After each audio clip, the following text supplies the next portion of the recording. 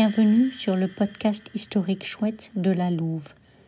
En ces temps difficiles avec le coronavirus, j'espère que vous vous portez tous bien. Alors aujourd'hui, nous allons rendre hommage à Manu Dibango, un musicien, un saxophoniste camerounais qui est décédé le 24 mars 2020 du coronavirus à l'âge de 86 ans.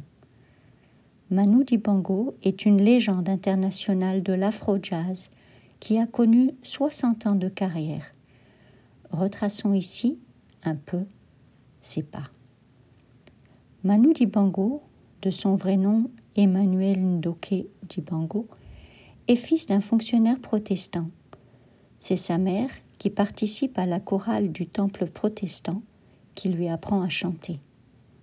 En 1949, Manu Dibango quitte le Cameroun pour venir en France et continuer sa scolarité.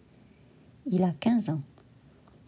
Il s'intéresse très vite à la musique et met de côté ses études. Il va habiter dans la région de France qui produit le champagne, dans la ville de Reims plus précisément.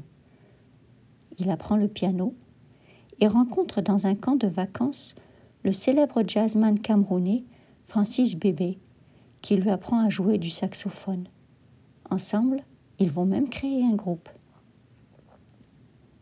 Manu Dibango va vivre aussi en Belgique quelques années, où il rencontre le Congolais Joseph Casabele, le jazzman qui a composé la fameuse chanson Indépendance Tcha-Tcha que l'on entend dans le podcast que j'ai créé sur le président Mobutu Sese Seko du Zaïre.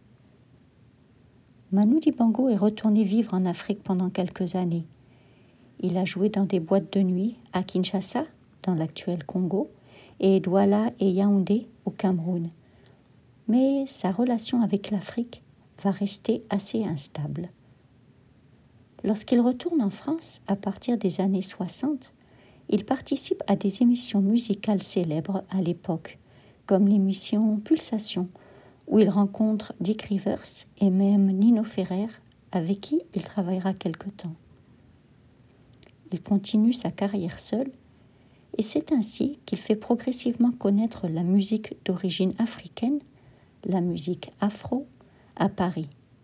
Pourtant, Manu Dibango n'a connu son premier grand succès mondial qu'en 1972, avec Soul Makusa, créé pour la Coupe d'Afrique de football, et plus particulièrement pour l'équipe de football du Cameroun. Plus tard, Michael Jackson se serait inspiré de cette chanson et a donc été accusé de plagiat dans les chansons Don't Stop the Music et Wanna Be Starting Something. Les albums de Manu Dibango appelés Homemade en 1978 ou Waka Juju en 1982 ou encore Afri Jazzy en 1986 ont tous connu un grand succès. Écoutez-les. Tout au long de sa carrière, il va collaborer avec d'autres artistes de l'Afrique subsaharienne très divers.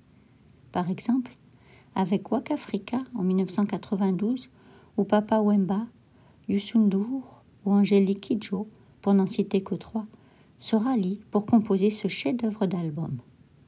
Tout au long de sa carrière, Manu Dibango offre un répertoire de musique extrêmement divers et unique. Du jazz, du gospel, du funk, de la musique urbaine, de la musique africaine traditionnelle. Pour lui, il faut que ça swing. Il reçoit une victoire de la musique, cette récompense réservée aux artistes musicaux, en 1993 pour l'album appelé Négropolitaine. Il sera aussi nommé artiste du siècle au Cameroun en 2000. Et en 2019, en France, il reçoit la Légion d'honneur, une récompense qui est donnée par le chef d'État pour un citoyen exemplaire. Le Papa Groove a fêté ses 80 ans avec une longue tournée. Et en 2019, pour ses 60 ans de carrière, il a offert un concert dans une des plus belles scènes à Paris, le Grand Rex. Le père de la world music, celui qui a connu les révolutions musicales pendant les 6 dernières décennies, est parti jouer au paradis des musiciens. Ambiance garantie. Il laisse sur terre sa femme depuis toujours, Coco, 2 fils, dont l'un est musicien, il s'appelle James BKS, et 2 filles. Et pour la petite note, son rire est légendaire. Écoutez-le. Voilà, je vous dis à bientôt et surtout, portez-vous bien, soyez prudents.